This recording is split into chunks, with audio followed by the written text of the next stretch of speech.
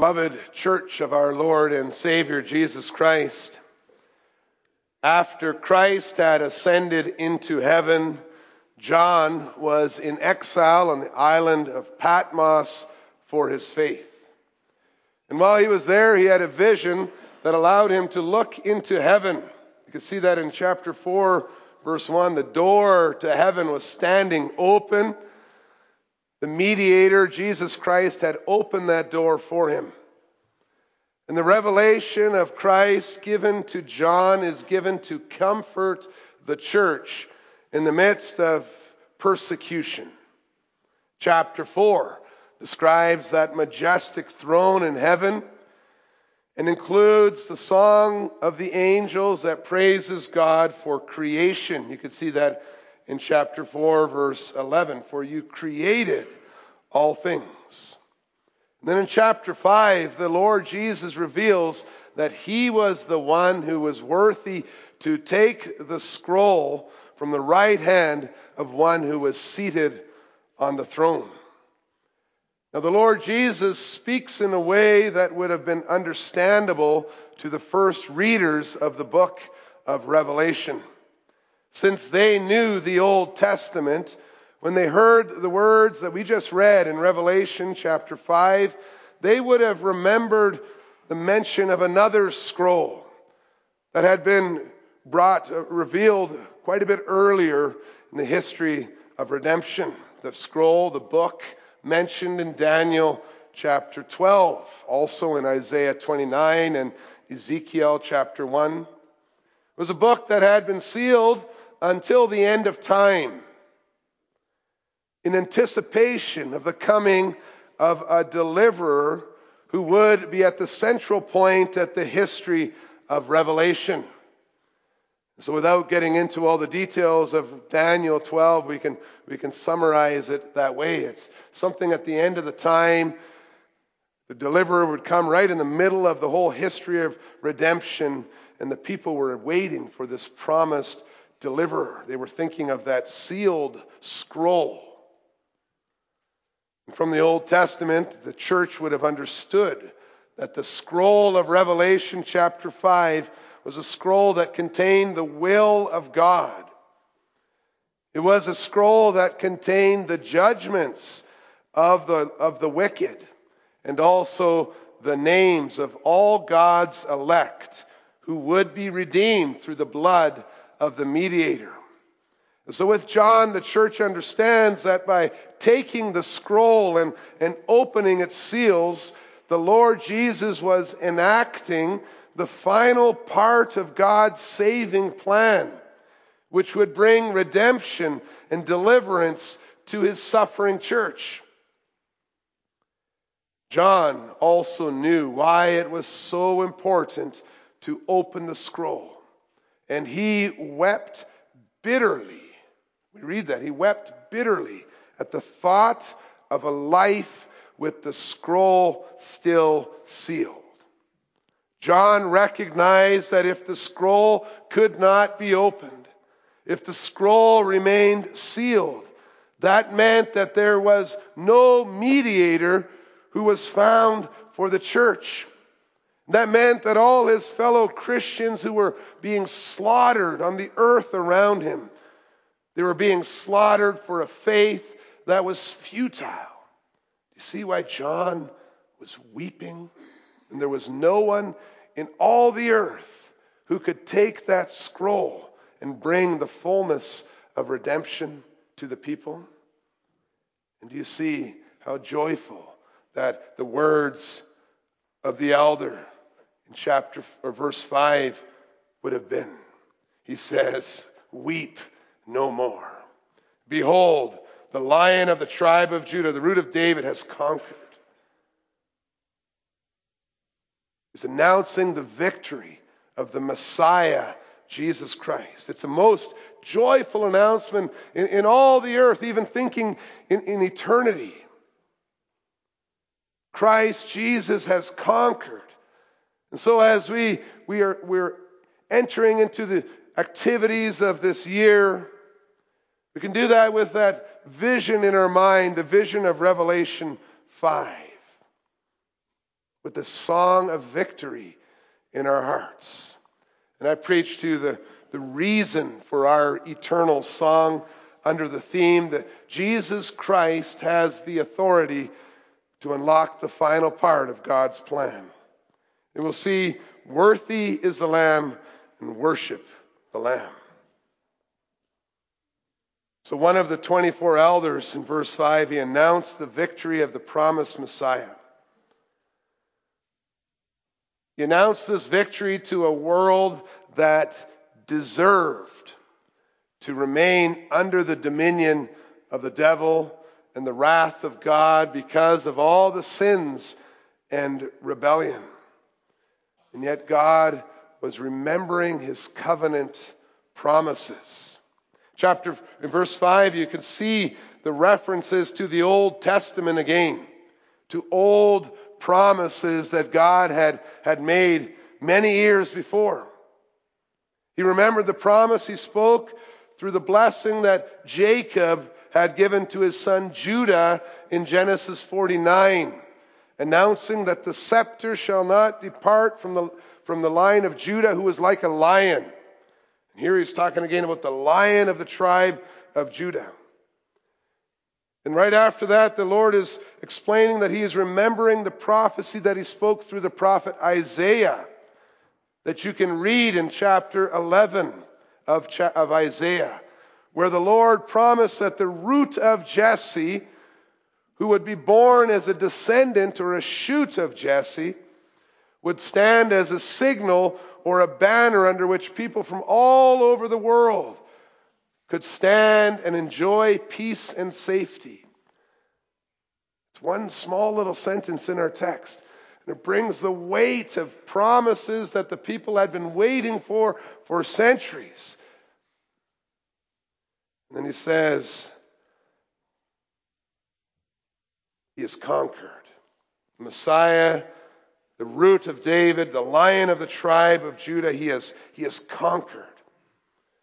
Saying he's managed to do what he set out to do. He completed his mission. It was a glorious announcement. That Messiah we've been waiting for all these years, he's done it.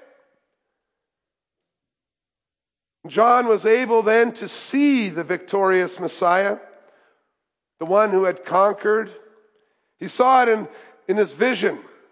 As you look at verse 6, it continues to explain, and between the throne, I saw not a majestic king, a majestic lamb.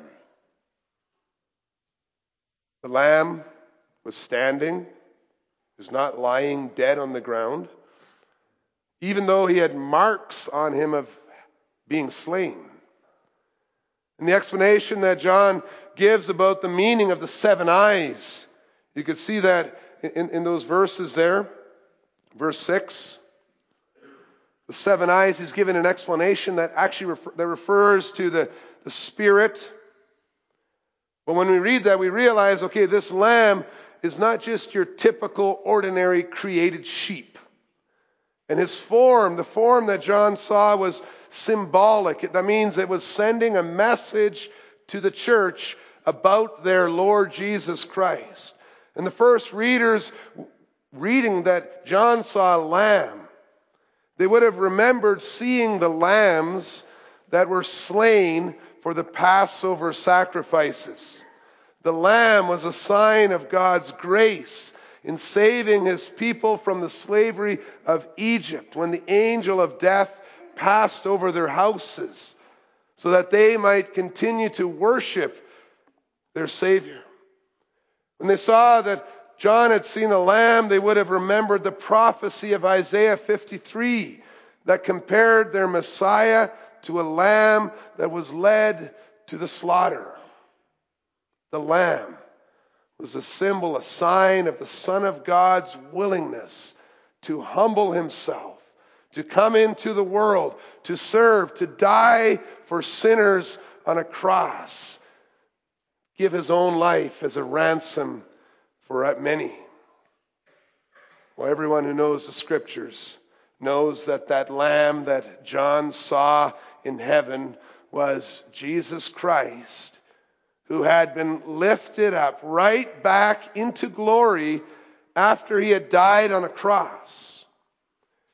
And this was confirmed by the horns and the eyes that John saw on the Lamb in heaven. A horn is a symbol of strength, and the number 7 is a symbol of fullness. So it was a message saying that Jesus Christ, who is a lamb, who died, who suffered, who humbled himself, who served you, he is powerful right now. He has the fullness of power and strength. And there he was in heaven. 7 eyes, again the fullness. 7 eyes would remind the readers of the prophecy of Zechariah, chapter 3 to 4. Where the 7 eyes are associated with God's all-powerful, his omnipotent spirit that was now also all-knowing, all-seeing, sovereign, almighty Lamb. And so in the blessing of the Trinity, when we hear the blessing Father, Son, and Holy Spirit, that greeting at the beginning of Revelation, the 7 spirits. You know that, right, children? When you receive the blessing from the Father and on the throne and the Son and the 7 spirits who are before his throne. You remember that blessing? That's a reference to the Spirit, the Holy Spirit, being sent out from the throne of God and from the Lamb onto us. That's what John was seeing in his vision. You could say it another way. You could say he was seeing Pentecost from heaven's viewpoint, from the other side. We see it from below. He had the vision of Pentecost, the Lamb with the Spirit coming down into the world. It's a beautiful vision. It's a glorious sight to see for a persecuted Christian. His Lord was the majestic Lamb in heaven. And when he got there, he had not forgotten his church on earth.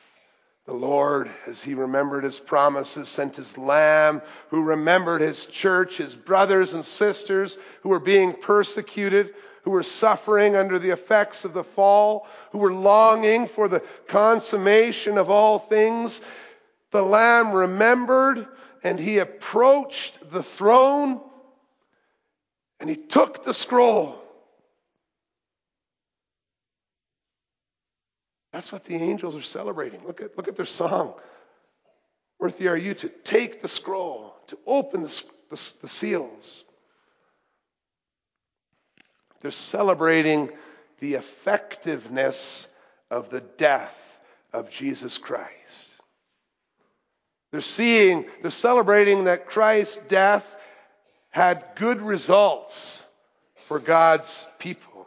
They praise God because Jesus' human blood was the currency that was used to ransom people for God from every tribe and language and people and nation. You see that in verse 9 in their song?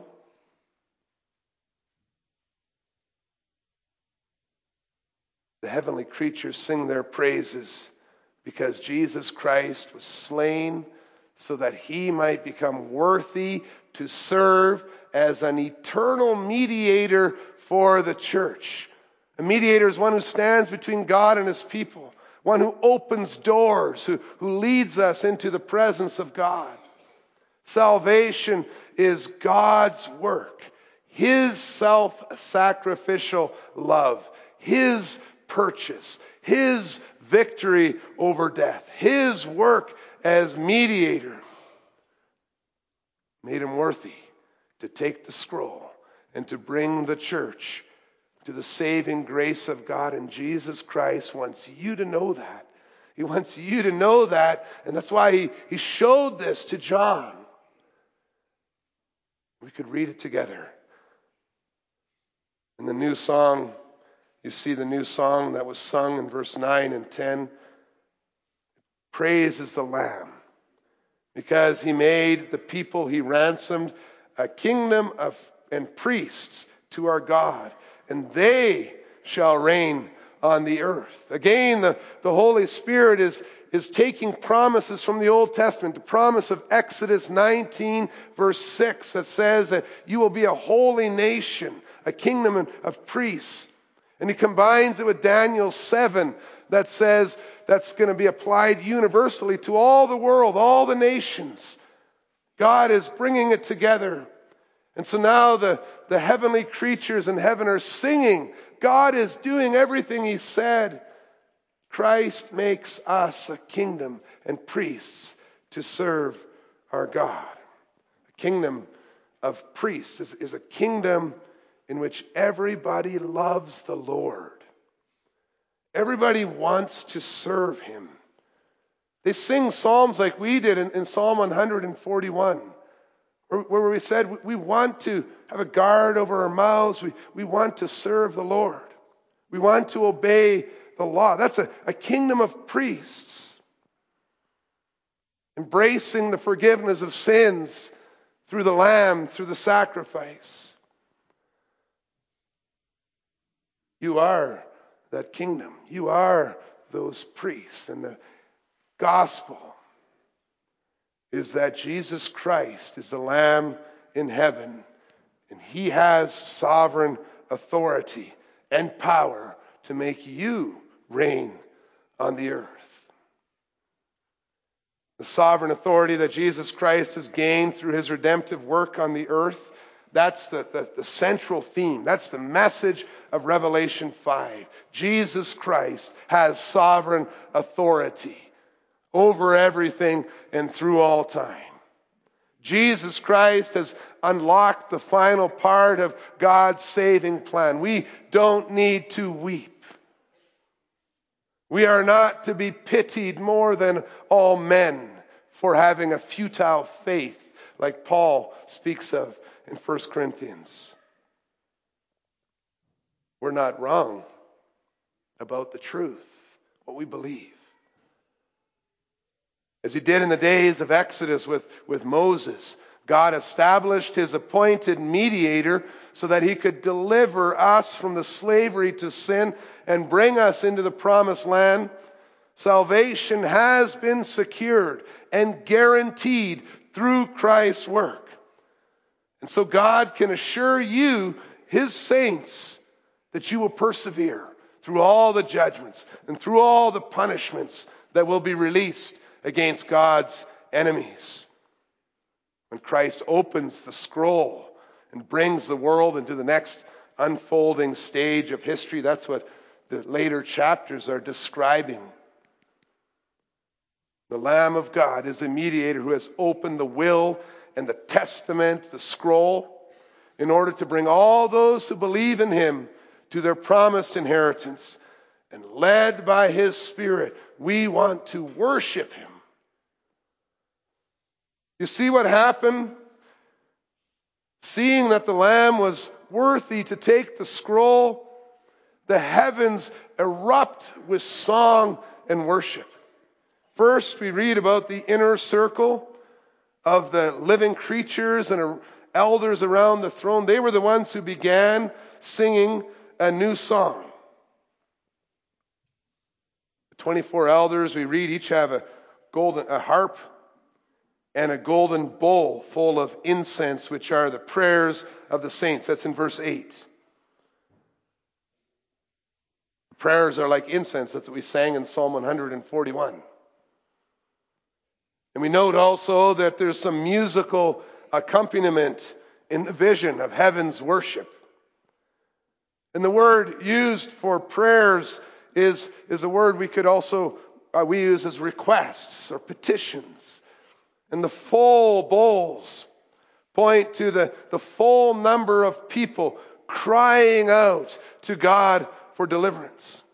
And so the church receiving the written version of John's vision, they can know that their prayers are being heard. They're being gathered together, even though the filling of the bowls may take some time and their suffering may not end immediately. And so you see the vision as you're praying through your suffering, as you're bringing those prayers up. You can see that they're filling bowls like incense filling a bowl. Well, the heavenly creatures in the inner circle, they respond to the Lamb's worthiness with a psalm, a song that simply just repeats what Jesus is doing. They're praising God for Christ's work. You can look at it. They're just saying what he did. Like all faithful gospel preaching, the heavenly beings repeat what they have seen the Lamb do. And they tell the world that the Lamb is worthy to be that mediator, to take the scroll. It's an announcement of the continual intercession for the church and his sovereign authority over all things to come. And so that inner circle is singing, is describing what Jesus Christ has done. And then look at verse 11. And then I looked, and around the throne, there's a second heavenly choir that begins to sing. They're standing outside the inner circle. And so the choir grows from the throne and then goes outward like the ripples that spread out in the still water of a pond when you throw a stone into the middle, into the water, the concentric circles going out. And then there's voices of hundreds of thousands of angels joining in the worship. It started in the middle. And then the next level. And they respond to the announcement that the Lamb is worthy to take the scroll by declaring that the Lamb is also worthy of the glory he is receiving. Look at that in verse 12. He is worthy of the praise that God himself receives because Jesus Christ, the Lamb who unlocks the history for the rest of the world, is true God. And then the angels describe the kind of worship that is fitting for the Lamb of God who ransoms his people. They use language that is similar to David's prayer of praise to God in 1 Chronicles 29, verses 10 to 13. It's language that's familiar to the people, and it's also language that is found in the final part of the Lord's Prayer. The prayer that our Lord Jesus taught the church. For yours is the kingdom and the power and the glory. Well, the Lamb is worthy to receive power and wealth and wisdom and might. Do you recognize, do you feel that? Do you understand that that is the worship that our Lamb, our Savior, deserves? And do you see that the fullness of life that is included in the words of the angels? He is worthy to receive all your resources of wealth and wisdom and might. His kingdom is an everlasting kingdom. The angel's proclamation, it urges us to also worship the Lord with all our being, with all our possessions, because that Lamb is everything. He's above everything else. Nothing else is worthy.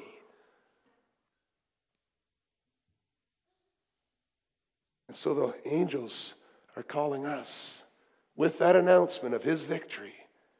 They're calling us trust in him. Give God all the glory. Worship the Lamb with sevenfold praise, the fullness of your being. And so the last part of the universe enters into the heavenly song. We started with the throne. Then we went to the next level, all those angels. And then it goes to all the universe. You see that in verse 13. That same group who was unable to produce a mediator and a savior, who was worthy to open the scroll. They were searching all over the world to find someone who was worthy. They could find no one. Then the announcement was made, and that same group, every creature in heaven and on earth and under the earth and in the sea, and all that is in them, say together, to him who sits on the throne. And to the Lamb be blessing and honor and glory and might forever and ever. Every creature will respond to the angel's announcement that the Lamb is worthy of the glory due to God. Everyone will recognize that Jesus is Lord. Didn't we sing that together in hymn 23, 5 and 6? That's Philippians 2. When we think of the descriptions of the day of judgment revealed in Revelation 20, it would appear that even those who will be punished for persisting in their rebellion against the Lord on the earth, they will be forced by the truth of Christ's victory to bow their knee before our Lord. And the song of all creation is the obedient response of the church to the song of the angels who were responding to the four living creatures. Well, this reply to the angel's declaration, it's beautifully captured in hymn 27, where we will sing, "Worthy the Lamb that died, they cry, to be exalted thus." It's a reference to the angels. And then we continue, "Worthy the Lamb, let us reply. For he was slain for us." Worship the Lord with the words of the angels, ascribing blessing and glory and honor and might to our triune God forever. And that great crescendo is closed off by the four living creatures who say, "Amen." They declared that it was all true and certain. And the elders, they fell down and they worshiped. And John could know that everything was going to be okay. All Christians suffering under the cross can know that nothing in heaven or on earth can separate them from the love of God for them in Christ Jesus. That saving plan of God is going to go forward just as he promised. All that Old Testament promises fulfilled in Christ, well, it's going to keep going with the Lamb in heaven. He's the mediator of everyone who believes in him. And with this song in our minds and in our hearts and on our lips, we are prepared for whatever the scroll contains. And it contains some pretty powerful judgments and punishments on the earth.